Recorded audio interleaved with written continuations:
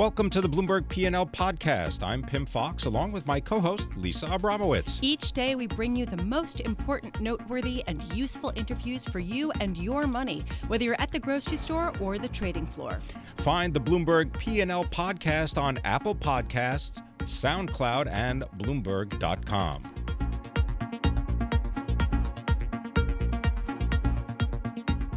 If you blink, you will probably miss the direction of stock markets. They are whipping around.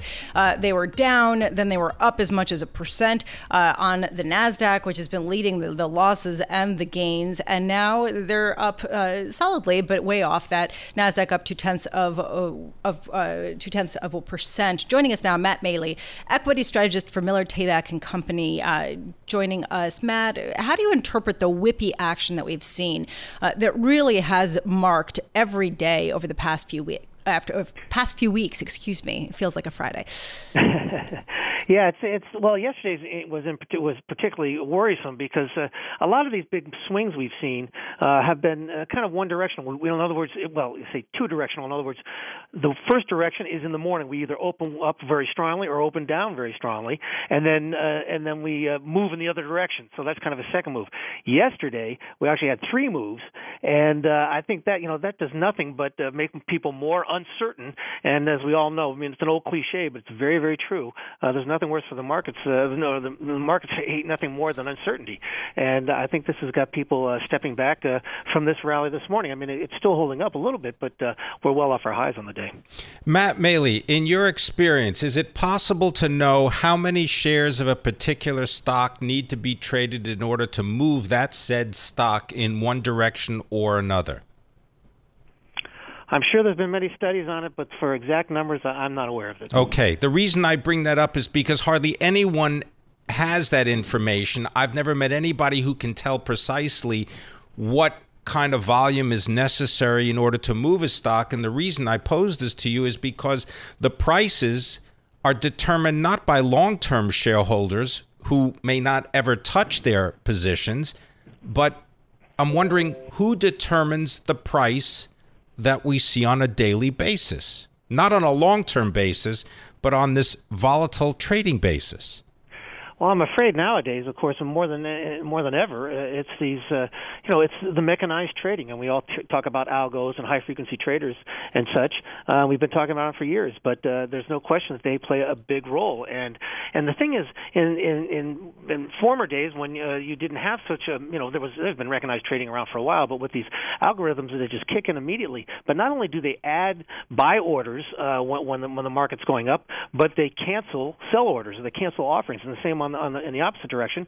When they add sell orders, they cancel their bids, and this exacerbates the big swings that we have in the marketplace, and it makes it for much harder for us to regain our kind of the investor confidence that we need to get to form a kind of the bottom for this sell-off. So, given that confusion, can you read anything into this? I know that you have a lot of specialty looking at technical analysis and sort of watching the markets and the patterns. I mean, are you gleaning anything, or is it sort of all over the place because of this, of the noise?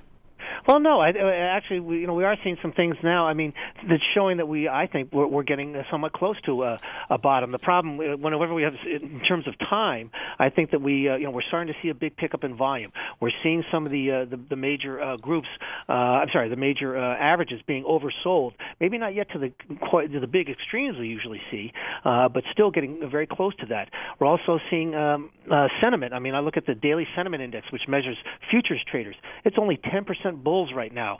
That's quite extreme. Sometimes you usually need to see it fall into the single digits, but we're getting very close to that. So the problem is with these mechanized tradings going on, you could see another downdraft, another down 5% or more over a couple of days before we get that bottom. But the thing I like the most right now is what we're seeing in some of the really beaten down groups like the housing stocks and the bank stocks. They've gotten so oversold that they're really getting to a level they should be bought, I believe, number one. And number two, this week they've outperformed the rest of the market. So they're holding up much better than the rest of the market. Shows that at least they're getting washed out. So I think the rest of the market is getting very close to being washed out as well.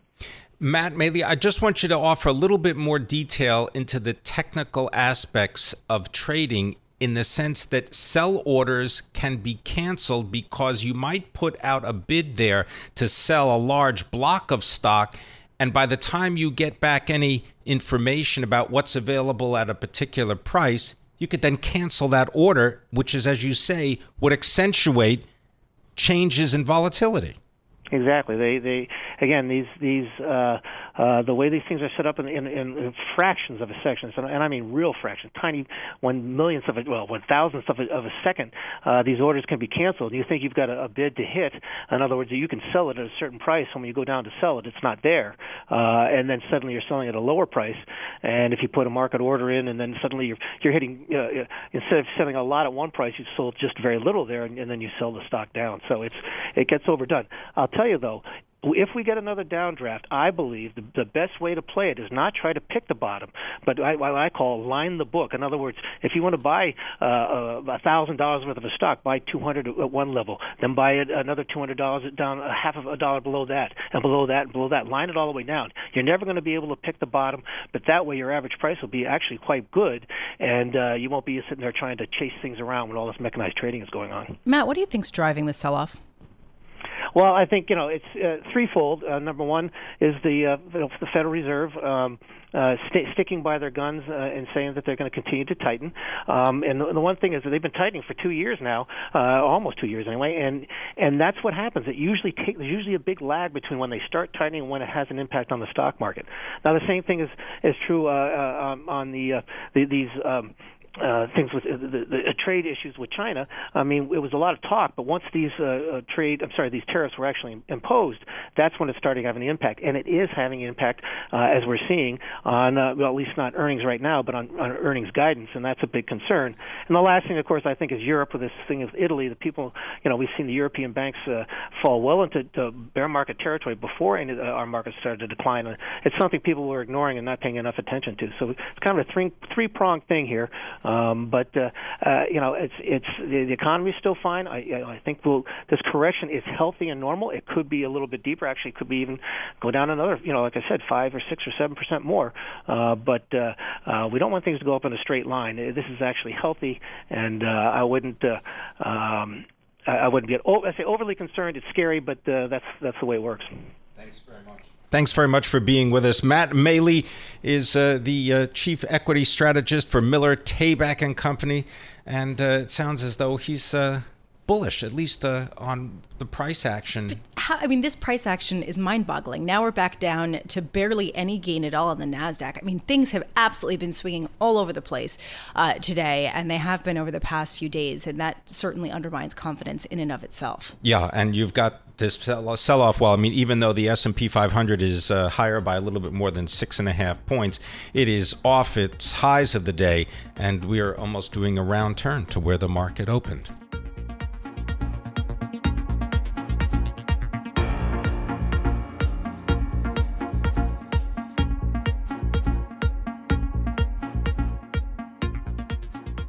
General Electric has been a sore spot for equity markets for a long time. And today it almost looked like they were ripping the Band-Aid off, and then regulators, it turns out, are looking into the company. Brooke Sutherland, Bloomberg opinion columnist covering all things industrials, joins us now. So what's going on here, and why can't GE just catch a break? There are a couple of different things going on here. So, you reference regulators. What they said on the conference call is the SEC is expanding its investigation into the company's accounting practices to include this $22 billion goodwill charge that they booked in their power unit. Now, the SEC started this investigation after GE said in January that it was going to have a $15 billion reserve shortfall related to a legacy insurance business. So to me, it's not terribly surprising that the SEC is going to look at this goodwill charge because it's basically the same issue. So the insurance business, GE reviewed that every single year. So then to all of a sudden come out with a $15 billion shortfall, I think raised a lot of questions about the credibility of their internal controls. It's the same issue with the goodwill. I mean, GE reviewed that as recently as the second quarter and said that the, carrying value exceeded the fair value. And so to then all of a sudden do a complete 180 and all of a sudden have this $22 billion charge, I think those are the same questions. Now, the difference, I think, and the bigger point is that GE also said the DOJ is now investigating the same things the SEC was looking into, including this goodwill charge. The Department of Justice, meaning it could be potentially criminal? Yes. And so I think that obviously adds another element of risk here. The other factor is, now that you're bringing this goodwill charge into the SEC investigation, there's a number of shareholder fraud lawsuits out there against GE related to that insurance reserve shortfall. This just sort of adds more fuel to their claims.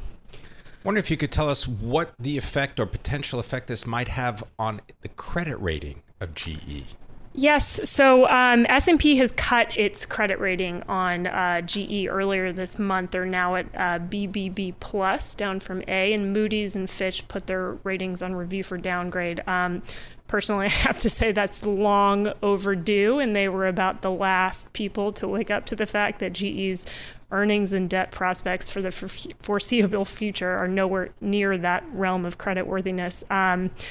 In terms of the numbers from today changing their outlook, I don't know if there's anything that would necessarily, dilute that more, other than just sort of the ongoing challenges at the power unit, which GE says is going to cause it to significantly miss its cash flow targets for the year. Okay, so why were the shares up ahead of the market open when the company said that it was going to cut its dividend, which was widely expected, but still it means that shareholders are getting less money, and missed estimates, and still their shares were rallying until there was it almost makes you feel like they shouldn't have conference calls, right? But no, good call.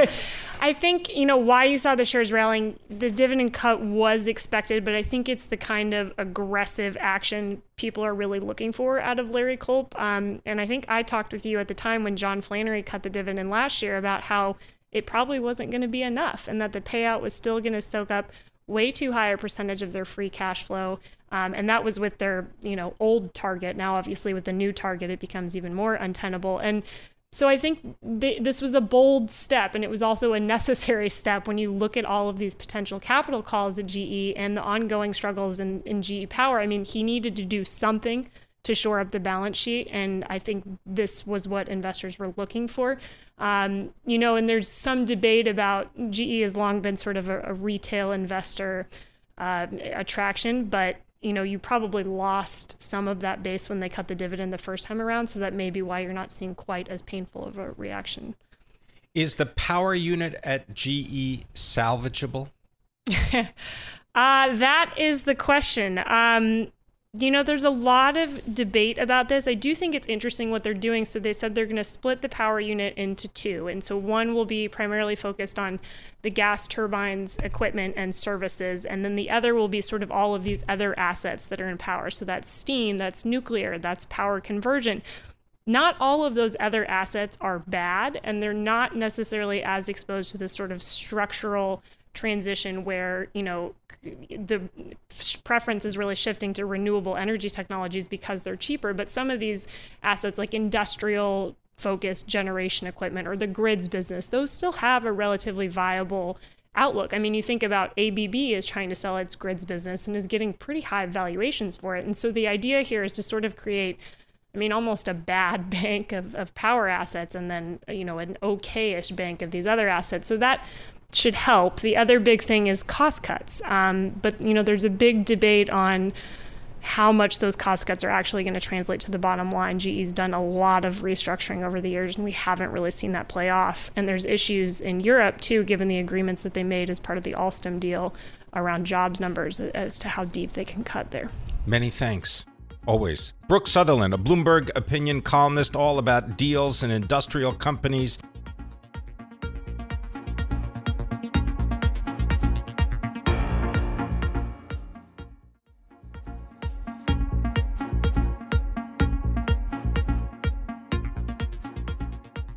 After the close of trading today, we will get quarterly results from Facebook. And here to tell us about Facebook and other technology stocks is none other than Colin Gillis, the Director of Research for Chatham Road Partners. Colin Gillis, is Facebook as big as it's going to ever get? Tim, it's always a wonderful pleasure to speak with you. And let's put this into perspective, right? We've gotten 3 names out of the 5-letter FANG tech stocks that have reported, right? Facebook, Apple, Amazon, Netflix, and Google. And then we know that of the Amazon, Netflix, and Google, the reports that we've seen, the stocks have all traded down. Today is Facebook's turn. The stock has declined over 30% from its high in July. I do not think it's peaked. You don't think it's peaked? In other words, I do not. You think that Correct. it's going to rally? I do. Right? And so I understand the concerns that they're running out of users. Right? The concern is literally, they've got around 2.2 billion users. There are about 3.5 billion humans on the internet. So that's going to be a constraint factor. I definitely understand that they're putting in more and more expenses around privacy and content control, right? But they're going to be able to extract over time more value per user. And while you may see margins come down, they've told us that quite clearly, right? This is still a company that's going to grow its revenue this quarter, somewhere along the lines of, 34% on a year-over-year basis. It's a real business. If it's a real business, then those billions of users are potentially at risk if something goes wrong with the platform. And something has gone wrong previously, correct? Correct, yeah. And this is the risk-reward equation, right? And this is why some people have decided to exit their investments and rotate their money into other names, right? But given the magnitude of the pullback, and also, right, you say, has it gotten as large as it's ever going to get? Right? Its market cap is $410 billion. Well, it's still well below, where Google is at, 717, Amazon, 745. Yeah. Right, much larger than Netflix at $124 billion. Well, Colin, I'm wondering, heading into 2018, what was your outlook on Facebook shares? So we were concerned for a pullback. We were concerned that the market was not factoring in the costs related to the privacy efforts that they had to implement. Right, and some of that did bear out to be true. But now I think the pendulum has swung too far the other way. Well, hold on one second, because you were talking about how it's a real business and how it's, it's not as big as Google, for example. But at the end of the day, Facebook essentially is an advertising platform. It's essentially a place where they have a lot of eyeballs and they can distribute content to them. But if their algorithms and if their privacy standards are questioned, that undermines their business model, albeit real or not. Well, it only undermines that business model if we see users leaving the platform, and if we see advertisers leaving the platform, right? And so we're going to see that. We're going to get that data literally, in a few hours, right? And we'll see, particularly the most valuable component are the North American, right, monthly active users, and we'll see if that number moves, right? It's kind of stalled out, right? It's around that 241 million, right? Any lift from that number last quarter would be a positive. So, it's not going to grow much, but if you can extract more revenue from those people, right, and that number, that ARPU, the average revenue per user, people are expecting a nice hefty lift on that. The estimate is that each user in the United States or Canada generates about $26 in revenue for the company. Correct. Right. All right. Well, now, you talk about the potential for Facebook. Do they have a plan for how to monetize WhatsApp? Well, WhatsApp is a wonderful messaging service. Messaging in and of itself has not been very well monetized. And so I wouldn't be focused as much on I wouldn't be an investor based on the WhatsApp part of the story. I wouldn't be an investor based on the Oculus part of the story. Yeah. Right. Instagram is obviously also a growing, flourishing business. It's going to have the same monetization opportunities as Facebook. Yeah. Right. Well, but you want to make sure that the core business itself is that they're able to stabilize it. They're able to do so in a way where they can retain their users, where they can retain their advertisers, and that they can quell both public perception as well as investor concern that the management team has a privacy issue that they can't contain. Let's shift our focus a little bit to Thursday. That's when Apple is going to report their third quarter earnings. Shares of that company up almost 28% year to date. What are you expecting to hear from them? Right. And so the thing with Apple is, while everyone, will dissect the numbers that they report, the most important piece of information they'll give will be the guidance for the December quarter, right? Because they're still very stacked to the holiday season. And right, if you focus in on the iPhone itself, right, the concern, the thesis is one of two things, right? It's a stable platform on which they can build a successful services business on top of, right? And that's a positive thesis, right? Or you look at the units of iPhones and you say they've done a good job of driving more revenue per phone, but if you're concerned that the unit base, is either growing in, small single-digit numbers or possibly even shrinking, but the revenue is being made up because they're getting more revenue per phone, then that may impact the services business and its ability to grow. Because a big part of the story and the thesis is that the services business will become a major margin driver and will add a higher multiple business onto the lower multiple onto the hardware side. Thinner, lighter, and has Retina display. That's the description of the new MacBook Air that's just been released and is on sale from Apple. Do you believe that the desktop or the laptop or the computer and PC business for Apple is important? It's icing. It's really just icing on the cake, right? And depending on how the phones move and the ARPUs, right, the rest of it is just kind of considered ancillary information. Colin Gillis, thank you so much for being with us. Colin Gillis is Director of Research at Chatham Road Partners, talking about what to expect with Facebook coming out after the bell with their earnings, as well as Apple.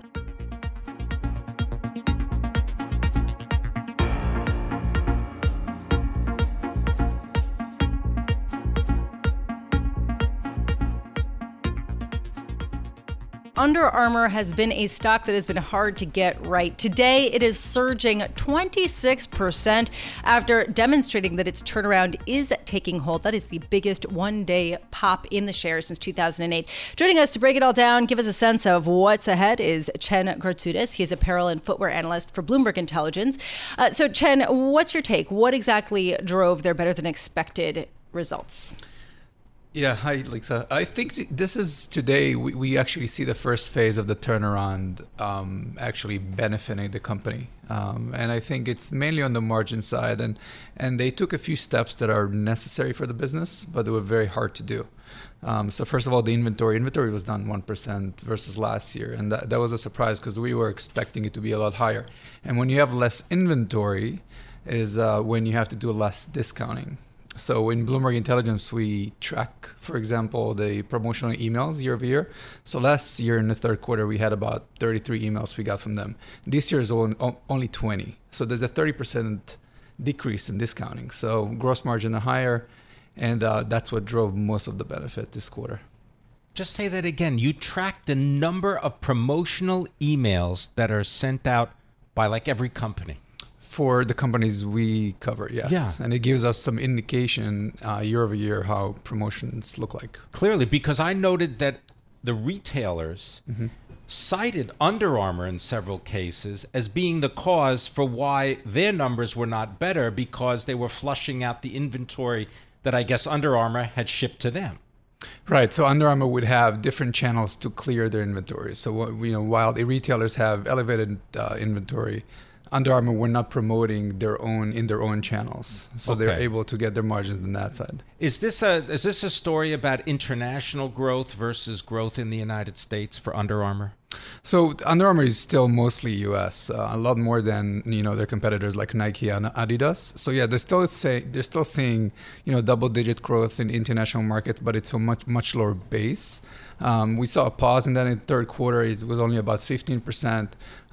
They think they're going to see a re-acceleration of that in the fourth quarter. So going back to about 25-30% growth. So it's for the most part, it's an international story for Under Armour. The interesting thing to me is how Under Armour certainly is an idiosyncratic story, but I'm looking right now at the S&P 500 sub-index of retailers, which is actually outperforming the broader S&P index year to date, which is a surprise because this industry had been left for dead. What does that tell you? So you know what, I gotta say, when we going into 2018, I had a feeling of looking at the data that 2018 is going to be the year that retailers actually fight back. They fight back Amazon, they fight back the shift to e-commerce. They're trying to The 2017, they were in a mode of survival, so closing stores, reducing the inventory, but now they're trying to figure that out. So now they're starting to get tools to actually help them compete with their online competitors. Like what? So, getting better insight from data online on, which inventory they should put in which stores. That helps them to, again, avoid discounting. So less inventory in stores that are not doing well. Cutting the cycles of getting merchandise into the store. So instead of the 9 to 12 months, now you can go 3 to 6 months. So you're better, you have a better idea of the trends out there in the market, and you're not bringing in merchandise that's not going to sell fast. So as retailers are getting smarter about what they sell in the store, I think people are feeling compelled to go and visit the stores because they look better and they have more, on-trend stuff. Therefore, the sales are better, margins are better. Can you speak to any product that they've introduced that is a big winner for them right now? Specifically Under Armour? Yeah. I think actually that's part of the problem, because what we're seeing is the turnaround is mainly about margin. I'm still waiting to see in the product pipeline what's going to be the next hit. Now, next month in December, they're going to have an investor day. And I think over there, we're going to see some of the new products that are going to come out next year in 2019 to reignite the growth rather than just the margins. They're going to be using technology to make these textiles and these products. I mean, they got hoodies, joggers, polos, underwear. I mean, everything, cold gear, hot gear, compression gear. I think they want to be known as the company that actually brings in the science into their apparel and footwear. And I think that's the message they want to send to the consumers, and they're going to continue to do so going forward. So is Under Armour grabbing share from other retailers, or is this just sort of a general increase in demand across the board as the economy expands? So that's not happening yet. So I don't think they're taking share away from Nike or Adidas. It's just that the sales that they are getting, they're getting in a much better margin than they did before. So they don't have to clear as much inventory. So we're not seeing that grabbing share yet, but we might next year. And it is a competitive business, right? A very competitive business and very hard to get into. It's not easy to make shoes. No, and not to make them in the volume that Adidas or Adidas as well as Nike makes them. And make it the design compelling enough for people to buy it. Maybe Elon Musk will get into it. Ooh, there you go. From your lips. All right. No, that's... I'm not sorry. Sorry, not sorry. Sorry, not... I see footwear in your future. Thanks very much for being with us. Chen Grasuas is the apparel and footwear analyst for Bloomberg Intelligence. You can follow him on Twitter at cgratius. Now I'll spell it CGRAZUTIS. We all follow him because we want to know what's going on in the world of apparel and footwear. Thanks for listening to the Bloomberg P&L podcast. You can subscribe and listen to interviews at Apple Podcasts, SoundCloud, or whatever podcast platform you prefer.